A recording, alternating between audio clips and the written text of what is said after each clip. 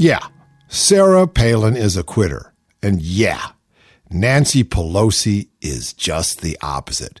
She's courageous, she's strong, and she don't give up when she thinks she's right. According to Time magazine, Nancy and Barack Obama are unlikely political foes, but the House Speaker is in the middle of an ugly fight with the president, as well as the CIA and powerful House and Senate Democrats and Republicans about Congress's watchdog powers over the U.S. intelligence services.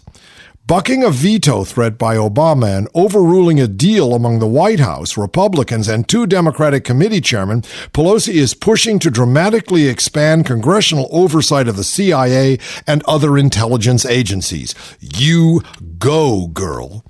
At issue is Congress's ability to monitor the intelligence programs deemed most sensitive and closely held by the executive branch. And the battle is turning into the biggest confrontation yet over executive power between the liberal House Speaker and a White House that has moved steadily to the center on national security matters. Well, ream him a new perspective, Nancy.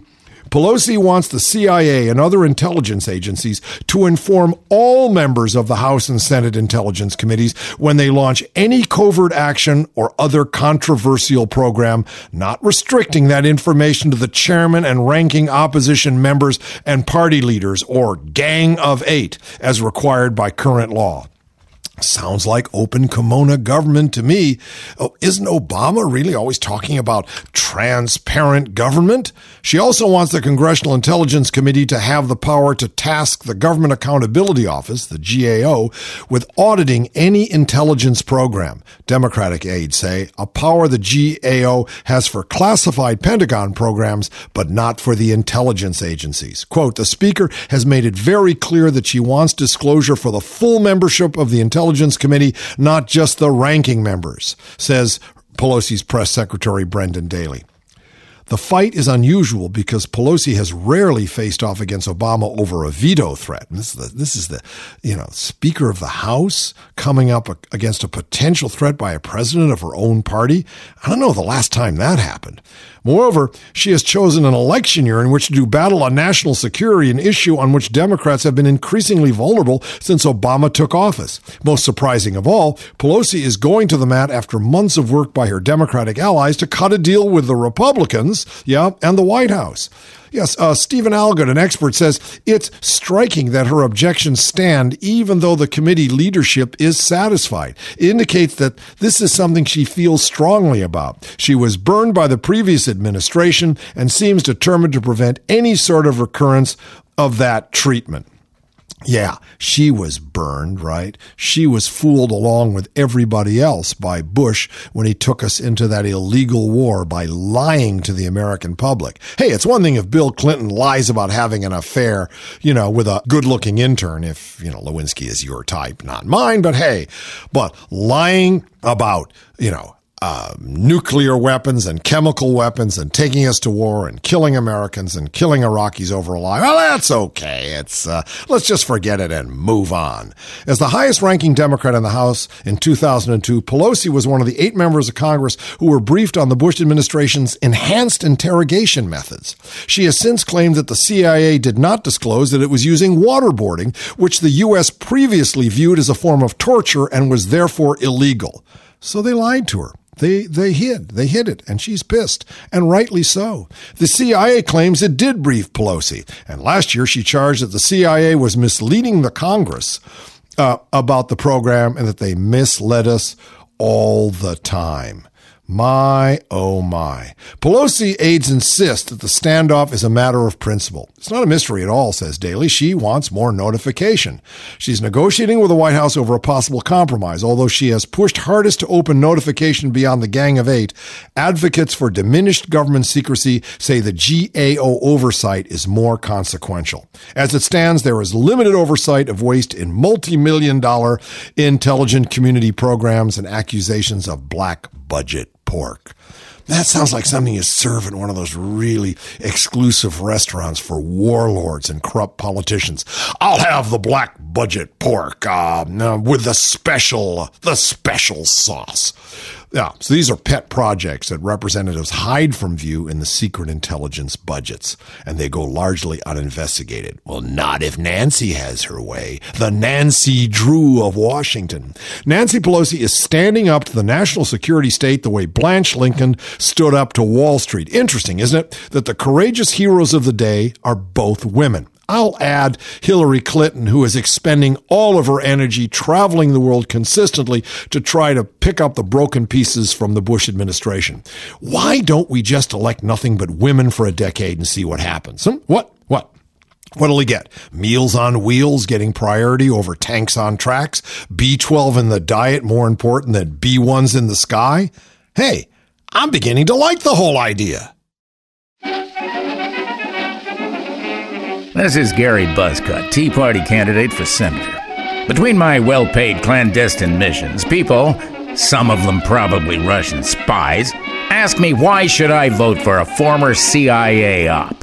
Here's why. Because I'm a trained, professional American asshole. I get off on danger, violence, and covert action. I've paid off warlords and defused roadside bombs. I've told them we should execute the Guantanamo guys, and I know from personal experience that torture works very, very well. I had Bin Laden trapped in his cave, but the general wouldn't send in the Rangers, the shitbag. So if you want a blunt, confrontational, aggressive commando with an addiction to adrenaline down in Washington, get out the vote for me, Gary Buzzcut. I'm no cartoon hero. And I've got nothing to lose. Paid for by the Committee for a Compassion-Free America. I'm Gary Buzzcut, and I've okayed this mission. I'm on the phone with Liz Woodruff. She's in Boise, Idaho, and she's with Think Outside the Bomb. Hi, Liz. How you doing? I'm great, thank you. Well, let's talk a little bit about Think Outside the Bomb and how you're, what you're doing to energize the grassroots on this really important problem, i.e., the fate of the world. Okay, so let's talk about that. Right. Well, Think Outside the Bomb is the largest youth-led network for abolition in the United States, and we are organizing an event called Disarmament Summer. Mm-hmm. And that will be taking place in New Mexico, July 30th through August 10th. And this is really an effort to bring young people and the young at heart across the United States and globally and get them to look at what's going on with the weapons complex in this country around the nuclear industrial complex. Where is that taking place in New Mexico? Very near Los Alamos National Lab. Uh-huh. So we're going to be building a permaculture encampment just outside of Los Alamos in Chimayo. Yeah. And we will be organizing actions associated with Los Alamos Lab with the members of the surrounding community throughout that time period from July 30th through August 10th. What exactly will a permaculture camp look like? Well, what we're trying to do is kind of build the future the way we want to see it, rather mm-hmm. than the way the lab is portraying our only possibilities. And so the permaculture encampment is going to take place at what is currently a youth camp, mm-hmm. and the space has been generously donated by some local allies there for the encampment. Mm-hmm. And we have people on the ground right now. About 6 organizers have relocated to New Mexico and have started building kind of sustainable structures there, gray water systems, composting components, some growing of agriculture. And the idea is to, increase the vitality of this already vibrant youth camp, but give it a permaculture component so that even when our encampment leaves and we're done with our actions this summer, there is kind of a new, invigorated space for young people in the community to go to. That's a great idea. I mean, you just don't leave and all they have to do is kind of wrap up the trash and wait for somebody else to show up. You're going to leave something. And there is a real, what do you call it, a contradiction between Los Alamos and the nuclear triggers and all the bombs and this permaculture camp, which has to do with sustaining and living and growing, right? It's the opposite of death. It's the antidote, right? That's right. I think you've said that really well. We do think that the nuclear industrial complex is a complex of destruction. It is centered on fear and using this notion of security in order to justify billions of dollars going to weapons of mass destruction and the refurbishment of nuclear weapons.